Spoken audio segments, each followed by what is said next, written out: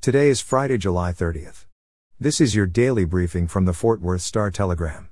Fort Worth will see mostly sunny skies today with a high of 100 degrees and heat index of 107. Our top story today: parents in Texas now have the option to request that their child repeat a grade under new guidance from the Texas Education Agency, following more than a year of learning disruption by the COVID-19 pandemic. The agency says the option to repeat a grade, as required by recently passed Senate Bill 1697, should be considered by parents of pre-K or kindergarten students who missed school for a substantial amount of time last year. Studies have linked attendance of high-quality early education to increased outcomes later in a student's career, including high school graduation.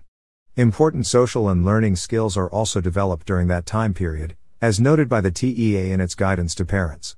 Parents who want their child to repeat a grade, or start over in kindergarten, should provide a request to their child's principal in writing before the first day of school, which is less than 3 weeks away in Fort Worth. Parents have the final say in whether their child remains in the same grade for an additional year, or moves on with extra support. Parents of students in 4th grade and above will only be able to request retention this next school year. Students in pre-K to 3rd grade will continue to have this option into the future under the new legislation. In politics, State Representative Nicole Collier, a Fort Worth Democrat, told members of a U.S. House subcommittee that there is a concerted effort in states across the country to pass legislation that would limit ballot access. She and other House Democrats testified yesterday before the Subcommittee on Civil Rights and Civil Liberties. They are in Washington working to block election bills filed during a special session of the Texas legislature called by Governor Greg Abbott.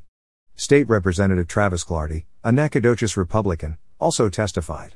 The Democrats from Texas have been advocating for federal voting rights legislation.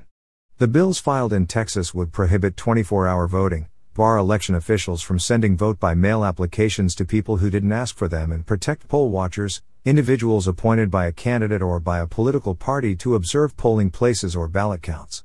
The Democrats also broke quorum during the regular legislative session in May and killed a similar bill, Senate Bill 7.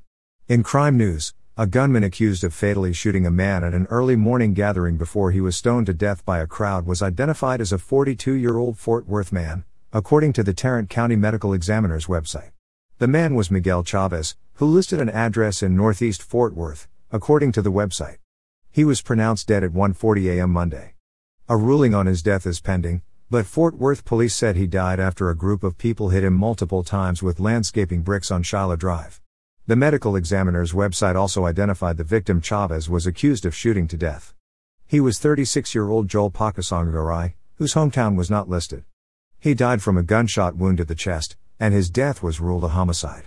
And finally, in sports, the Texas Rangers have traded outfielder Joey Gallo and left-handed pitcher Joely Rodriguez to the New York Yankees in exchange for 4 players. The team made a formal announcement of the trade on Thursday morning. Gallo, Rodriguez and cash considerations go to New York, while Texas gets back 4 players, infielders Josh Smith, Trevor Hauver, and Ezequiel Duran, and right-handed pitcher Glenn Otto. The Rangers drafted Gallo with the 39th overall pick of the 2012 MLB draft.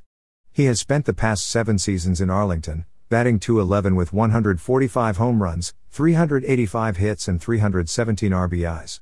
For the latest in Fort Worth and Tarrant County news, visit star-telegram.com.